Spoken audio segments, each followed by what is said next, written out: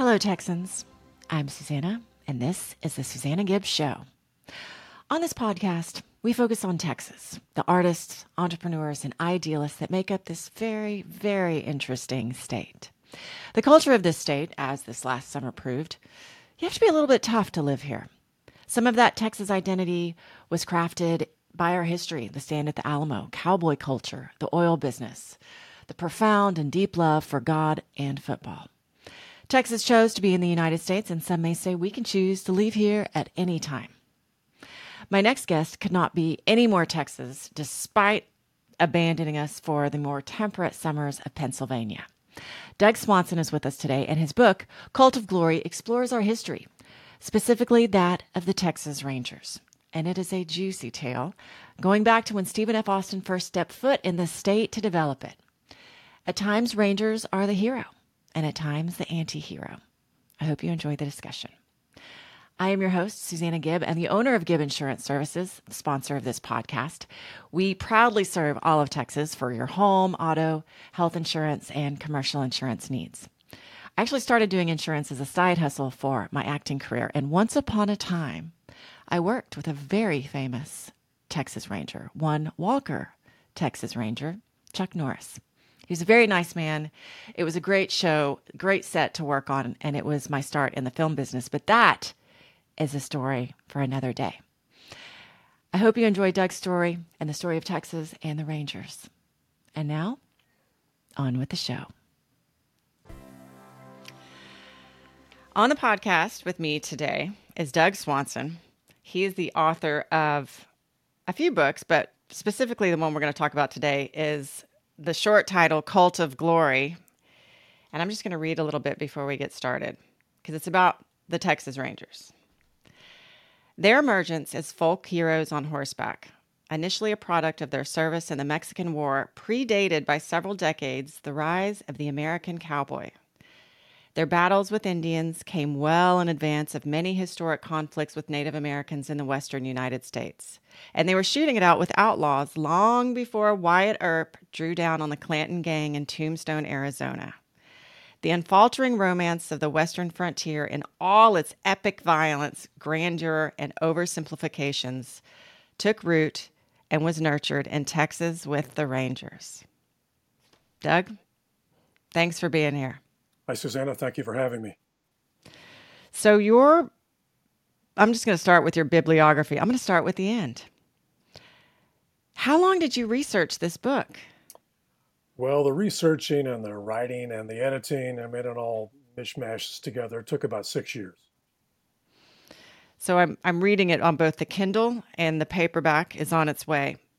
But I thought it was fascinating. In the Kindle, you can go in the bibliography and literally click, and it will take you to different portions of the book. How many pages of the bibliography do you think there are? 43. 43. How did you find all these sources? That's bibliography and endnotes. That's combined. Footnotes, in this case, they're endnotes, and the bibliography. It's 43 pages. How did I find them? Tremendous. Well, that's just doing normal research, going to libraries. I spent a lot of time in the Texas State Library and Archives across the street from the state capitol in Austin, which is where the official Ranger records are archived. And you can go through and read them. They're cataloged by date, and you can start in the 1800s and work your way up to current day and sit there. A lot of people who sit there for months and months and months on end reading those things. I spent many weeks there. I also spent a lot of time in the Briscoe Center for American History at the University of Texas at Austin, which has a lot of Ranger records as well. And they're scattered around the state in museums and collections. I mean, there's some out at Sul Ross State University. There are some down in Southeast Texas. There's some up in the Panhandle. I mean, they're all over the place. What was your role with the Dallas Morning News? I was there for more than 30 years. I started as a reporter and was a reporter on the national desk for a long time. Back when newspapers had national desks, I was a national correspondent. But for the last 15 to 20 years or so, I was an investigative reporter and editor, looking mostly at state government. Covered the Iraq War for a while. Did a lot of different things, but I was there for a long time. So digging around, investigating was nothing new to you when you were No, doing this book. that's what I like to do. I'm one of those guys who loves to sit in the basement of a little courthouse in a small town going through dusty old records. That's my idea of fun. I learned so much from your book, which is, I love history. And I could tell that you did a ton of work. I did not know that Stephen F. Austin was 27 years old when he came to Texas. Yeah, he was fulfilling his father's wishes, Moses Austin. They wanted to set up settlements in Texas, and the Mexican government invited them in, much to the Mexican government's regret later, because obviously they lost Texas, as it turned out. But he was a young man, came in to Texas to lead among the first settlers, and that's how it all started, as we What know. was the nearest? Was it New Orleans was one of the nearest cities? Yeah, I think New Orleans was probably the nearest real city. I mean, there were settlements in Louisiana. There were some settlements around Texas that had come and gone. The Spanish had tried to settle parts of Texas and were driven out by the Native Americans. And there were some uh, Mexicans living, especially down in the valley along the Rio Grande, uh, now known as Tejanos. But Texas was largely empty territory except for the Native Americans when Austin and his settlers showed up. What did they think about they were, I can't, Katonkawas, is that right? Caracalla, yeah, you're Okay. close. Because What did they think about? you combine two. There are the Tonkawa Indians and there are the Caracalla Indians. But the Caracalla were the first ones that Austin saw on his first trip to Texas. He came in from Louisiana and he encountered the Caracalla. The Caracalla were generally a coastal tribe living down around Galveston and Padre Island and there. They were remarkable in a lot of ways. For one, they were really big, muscular.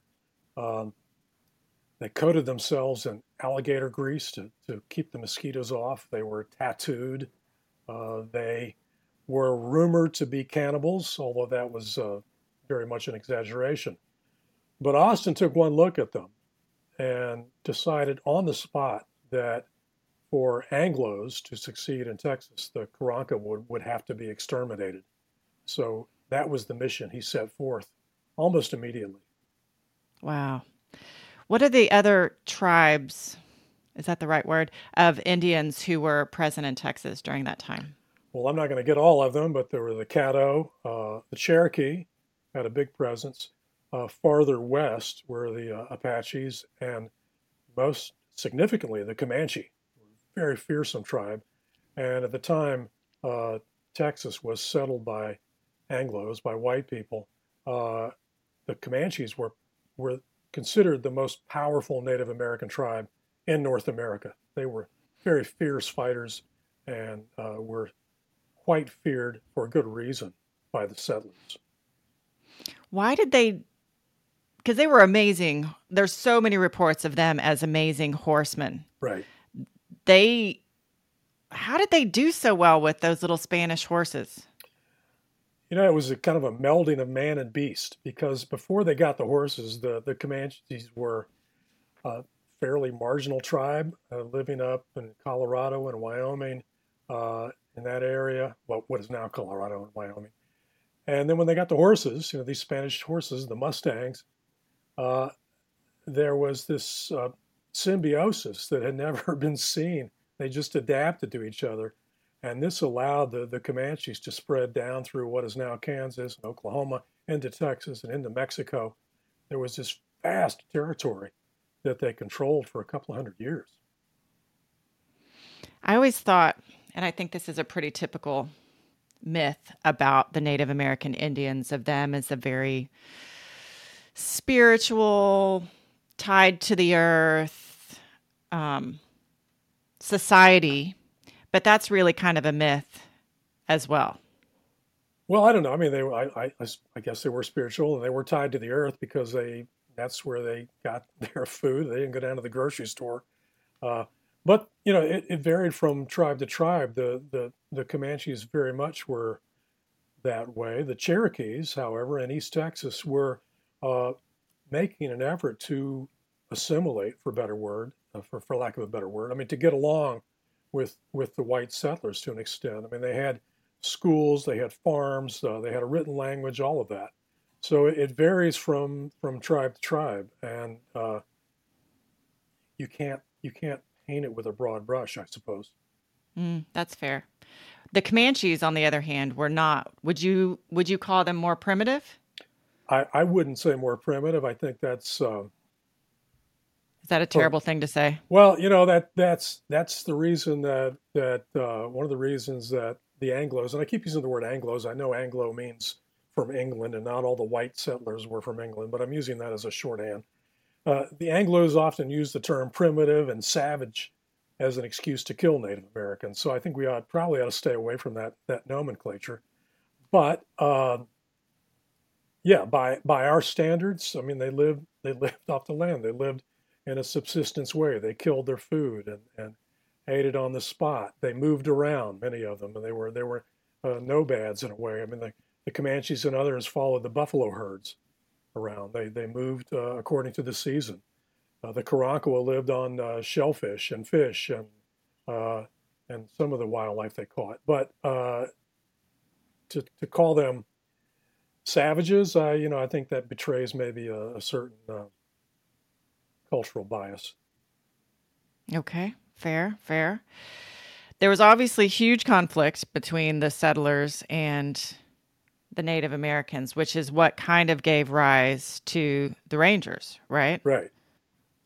And who was it? Stephen F. Austin, who was like, "All right, we got to get this Ranger thing He going." was one. Yeah, he was one of the parties. I mean, there were also calls from elsewhere, but the idea was they would set up a sort of small militia to fight the Native Americans. And in the case of the Rangers, they got 10 men who went down the Colorado River in southeast Texas and set up a blockhouse, a little fort with supplies to kind of protect the settlers. But they ran out of ammunition and soon ran out of food after a few months and came back and never really fought any Indians at all. Now later, as the Rangers expanded and as the disputes between the settlers and the Indians expanded, the Rangers played a bigger role in fighting the Cherokees, fighting the others, certainly in fighting the Comanches. There was this whole line of settlement from about Jacksboro up in North Texas, straight down south to around Austin, San Antonio, that was called the Bleeding Frontier. And people literally bled on that frontier because that's where the settlers met the Comanches. And there was a lot of terrible fighting that went on, very brutal for many years. And the Rangers were part of that. Would Yeah, you? What's the Comanche Moon?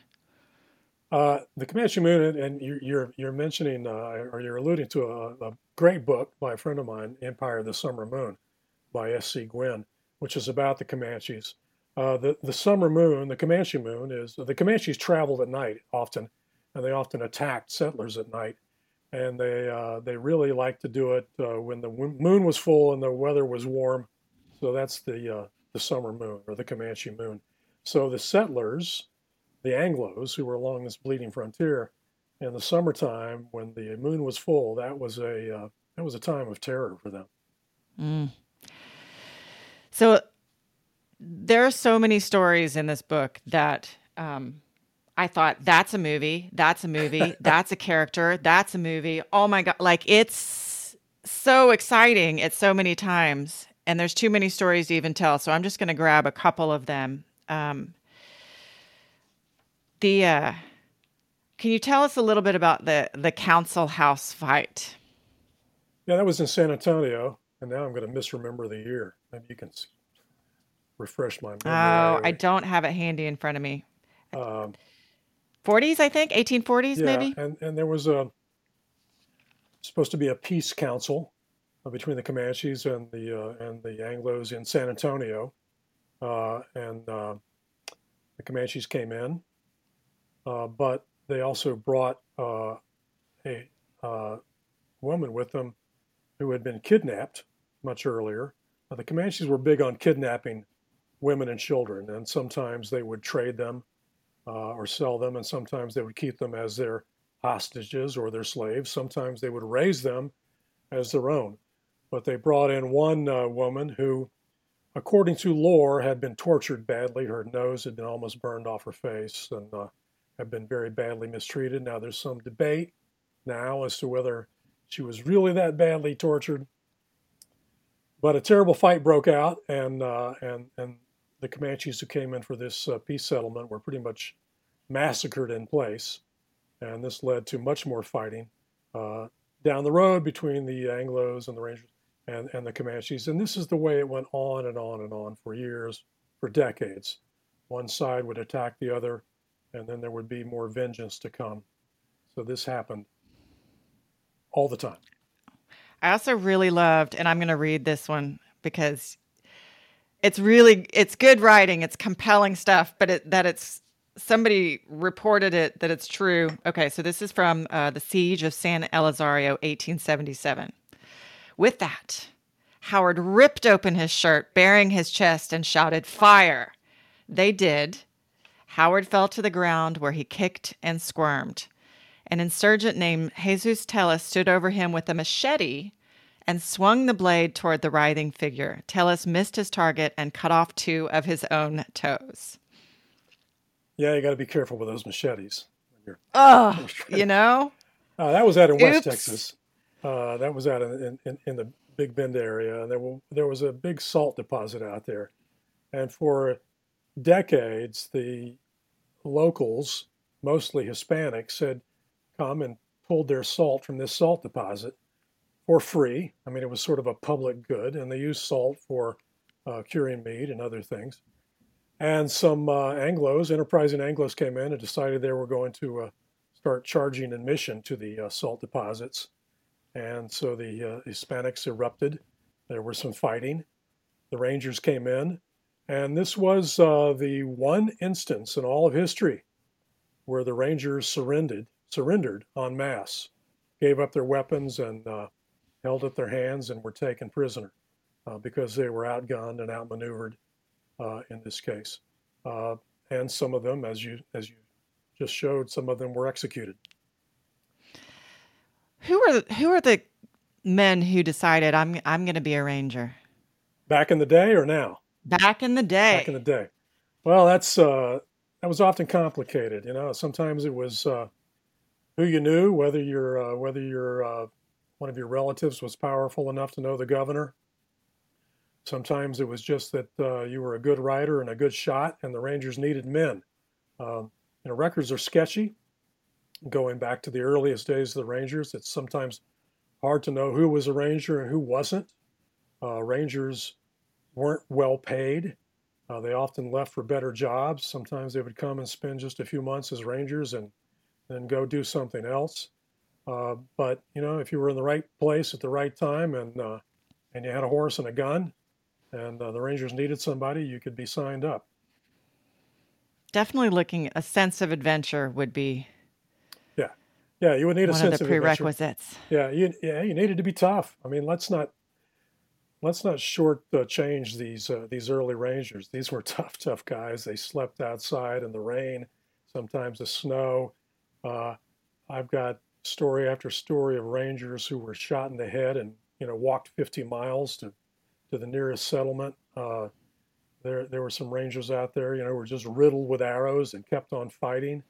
Rangers lost legs, they lost arms, they lost eyes, and kept on going. I mean, these were tough people who you had to like to fight. I guess that was the one qualification. Well, the model Ranger has long been depicted as tall, steely-eyed, and strong-jawed. He shoots straight. The Marlboro Man comes to mind, or if you are fans of the Dark Tower series, the Gunslingers. I did not realize that the Lone Ranger he's a Texas Ranger. Supposedly, yeah. That was the Yeah. idea. I mean, it was dreamt up by a guy out of Detroit, I think, Detroit or Cleveland. I can't remember. But, strictly radio drama and later TV and movies. But yeah, he was supposed to be a Lone Ranger. His company had been massacred, and so he rode around fighting crime. But that's just part of the myth. The great myth around the Rangers that Hollywood has been complicit in assembling. Mm. That, as you say, this tall, steely-eyed, justice-seeking man of superhuman strength. Uh, it's all a myth. It's all silly, but that's the myth that's grown up. What are some of the darker things about the Rangers? Because history, it's complicated when you look back in history. Sure. The temptation is to judge based on our current notion of what's right and wrong, and their idea of right and wrong was very different. Not that I'm excusing any of the things that were done wrong, and I think there were quite a few. Well, you're right. It's complicated, and history by its very nature is complicated, and that's the way we should look at it. And let's, for example, look at the role of the Rangers in the early 1900s along the Rio Grande, down in the Rio Grande Valley. Mexico was in revolution. There were bandits coming across the border from Mexico and raiding Texas ranches and killing people and stealing cattle. I mean, it was a brutal time. But the brutality was going both ways. The Rangers came in and operated what we now call death squads. And they went out and they killed hundreds of Mexicans and Mexican Americans, some innocent, some not. But they were acting on behalf of the Anglo power structure, which wanted to come in and seize land in South Texas, land that had been in many cases had belonged to the Tejanos for generations, but now it was valuable land. And so the Rangers were used to force these people off their land. They were burned out. They were sent packing. In some cases, they were killed. And the Rangers were, again, engaging in what we now call the actions of death squads. So they were used against the Native American Indians, the Mexican Americans. Were there other uses for the Rangers that were less so sunny? Well, look, they did fight crime. Let's give them that. I mean, we have to give the Rangers their justification. I mean, there were a lot of criminals in Texas at the time. We can look, for example, at the town of Borger up in the Texas Panhandle, which was nothing up there until someone struck oil, and then it became an oil boom town. Now, the history of oil boom towns in Texas is fascinating because people flooded in there to make money, and some were legitimate businessmen, and a lot of them were criminals and grifters and prostitutes and gamblers and killers, and they soon controlled the town. Often the authorities were crooked or in cahoots with the outlaws. And so in the case of Borger, the Rangers came in to try to establish order, which they didn't really. They tried, but were unsuccessful. And in the end, a lot of the citizens of Borger insisted that the Rangers had become just as crooked as the outlaws. So it was often a mixed bag. Now, in other towns, the Rangers came in and pacified things and moved on. But it had very much a mixed record in this regard. And I have as my note, they had a big reckoning in 1934. Yeah, what happened was Ma Ferguson had become governor of Texas, and she fired all the regular Rangers and put her cronies on the force, and they were about as crooked as you can imagine, operating saloons and gambling establishments and shakedowns and all that. And once Ferguson was out of office, the Rangers were almost abolished at that point. But the legislature in Texas established the Department of Public Safety and put the Rangers under DPS, where they remain now. But that's the beginning of the Rangers' evolution as a more professional force, a real police force with training and standards and credentials. Now, it was very much a a case of 2 steps forward, 1 back, 3 sideways, and four around the corner. I mean, a lot of bad things happened between 1934, 1935, and today. But that's where we see the beginning of the Rangers as we understand them now. So, did you enjoy researching all this book? Yeah, it was a lot of fun. I mean, at the time I was living in Texas. I don't live in Texas anymore, but at the time I went all over the state, which is always a lot of fun.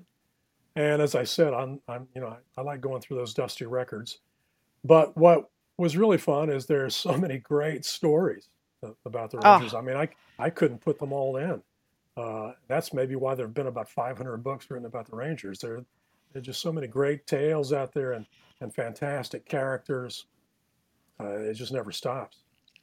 Yeah, my inner storyteller, movie maker was like, well, there's one, and there's one, and there's another character, and there's one. And I love historical fiction, and there's just so much in there. So I thought it was a great look or a character study, which is an oversimplification of the Rangers, the good and the bad. What do the Rangers think about you in this book?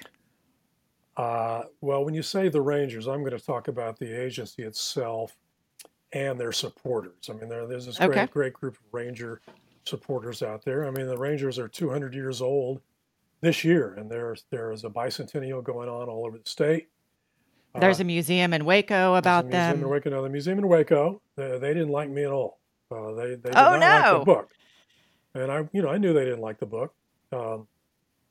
That's what happens. Why don't they like the book? Well, I mean, you write a book, you send it out there, it goes on the shelves. People either go to the library and get it, or they pay their hard-earned money and buy it. And some people like it and some people don't. That's part of writing a book. You get the good reviews, you get the bad reviews, and all that. But the Texas Ranger Museum in Waco is a city museum funded by taxpayers. And that museum, that's the Texas Ranger Hall of Fame and Museum, is very much devoted to promoting the Rangers and their myth, the myth we addressed earlier. I mean, if anybody's been to that museum, you would have seen that's what they do there. So I knew they didn't like the book, and I wrote an op-ed for the Washington Post after the book came out that compared that museum to some of the lost cause of the Confederacy museums across the South that are still promoting the idea that the Civil War was the war of northern aggression and slavery maybe wasn't all that bad, that sort of thing. And wow, you came out swinging with the museum. Well, I did. They didn't like that. So that was No, I wouldn't think so. That was in 2020, when the book came out. So 3 years later, I was talking to a man named Russell Molina, who was in charge of the Texas Ranger Bicentennial. And he told me, well, we've got a dossier on you. I said, well, that's cool. I've never had a dossier before. He said, yeah, we got one at the Ranger Museum. All right, pause. Was he actually this conversational, or was he? He was combative. Was the conversation okay? He didn't like me either. I got a dossier on you, mister. That was pretty much the way it was. It was, hey, we know all about you. We got a dossier on you. Did you feel threatened? No. No. Okay. Like he was going to show up on your door? Hey, the only guy I was afraid would show up on my doorstep was Chuck Norris, Walker, Texas Ranger, and give me a big roundhouse kick to the head. But no, I didn't feel threatened. But I was curious. And, my background as an investigative reporter kicked in. And I thought, well, the Texas Ranger Hall of Fame is a city museum. It means they're a government museum, which means they're subject to the Texas Public Information Act. So I filed an open records request with the city of Waco for everything that mentioned, every email, every memo, every letter that mentioned me or my book going back to 2020. And I thought, well, I'll get nothing, or I'll get a few pages. But after a couple of months, they sent me this electronic file, a digital file. And if you printed it out, it would run to about 2,000 pages. And oh my gosh. It laid out an effort by Mr. Molina and the Texas Ranger Hall of Fame and the Rangers themselves and a public relations firm in Houston that they hired to discredit me and my book and to try to get reviewers to come out and attack the book and get other people to attack the book. And it just went on and on and on. As I said, you write a book, some people like it, some people don't. I mean, everyone's free to give their opinion on it. That's the way this stuff works. However, I think it's different when a government institution is attacking the book and spending public money to attack me and attack the book. And also, there are some confidentiality clauses of the Public Information Act that apply to researchers in public libraries. And I believe that they disclosed some information about me in public libraries that was not permissible under the law, but that's a smaller part. Anyway, that was my dossier. I don't think they were great dossier builders. This seemed pretty inept in a lot of ways, but it was their attempt to come after me. And from what I can tell, the only effect it had was after the Dallas Morning News wrote a story about the dossier a while back, it seemed to boost book sales quite a bit.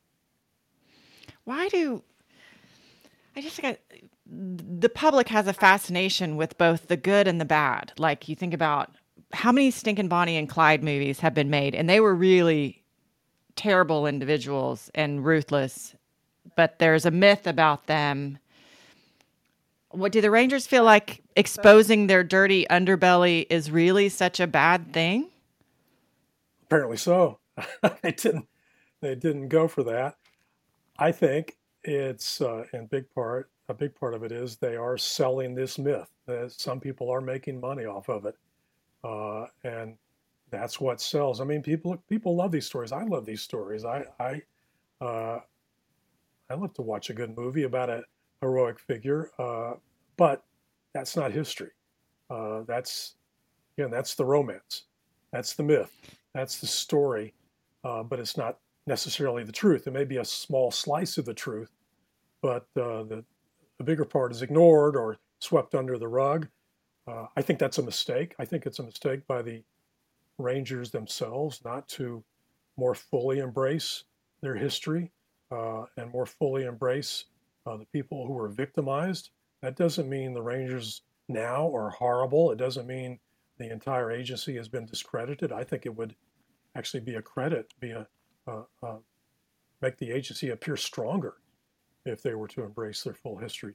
But those outside the agency itself, those who sell these books and run these halls of fame and have their concerts and their rodeos and all that celebrating the Rangers, nothing wrong with that, except they won't face up to a lot of the facts. And I think that's a mistake. Is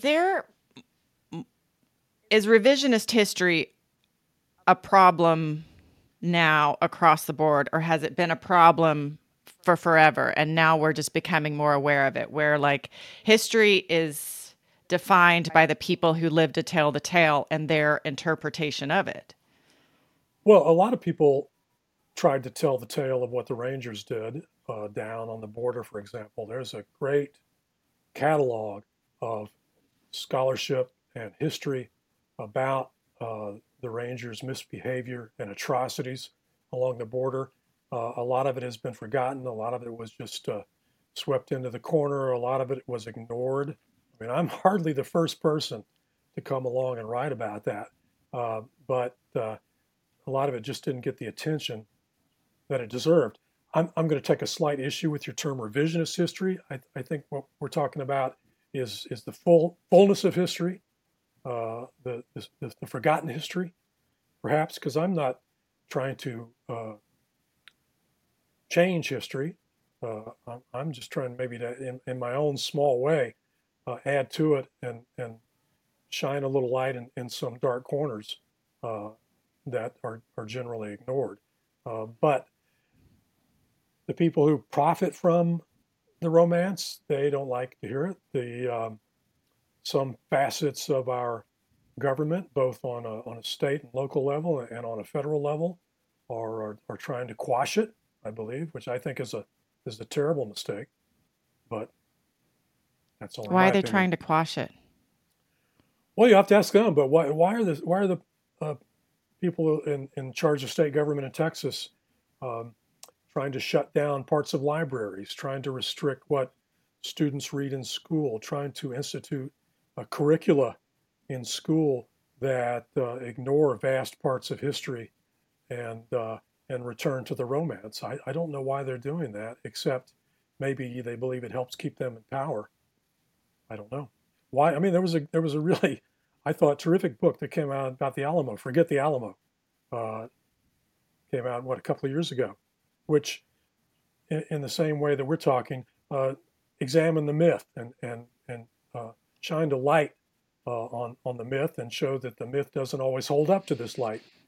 And what happened? Well, the lieutenant governor of Texas uh, tried to ban them from the state historical library in Austin.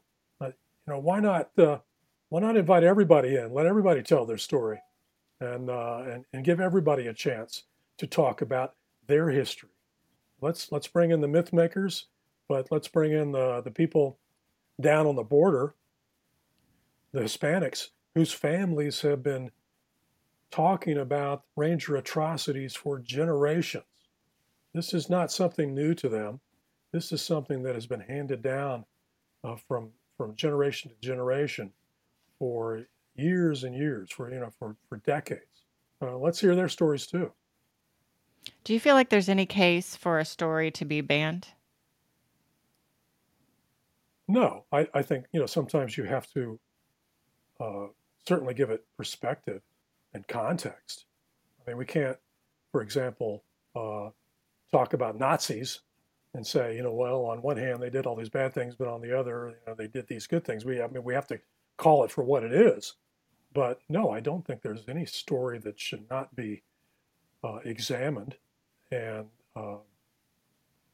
and judged sometimes. Now, yeah, you don't want to talk to first graders about genocide, but you don't want to kick it out of the collegiate curriculum simply because you don't like hearing those tales. That's a good way to word it. I lied to you, Doug.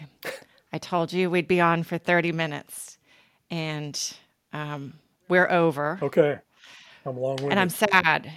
No, I had so many more questions that I want to talk to you about. Like, I didn't even get to the fact how Jim Bowie bought slaves from Jean Lafitte. I was like, what?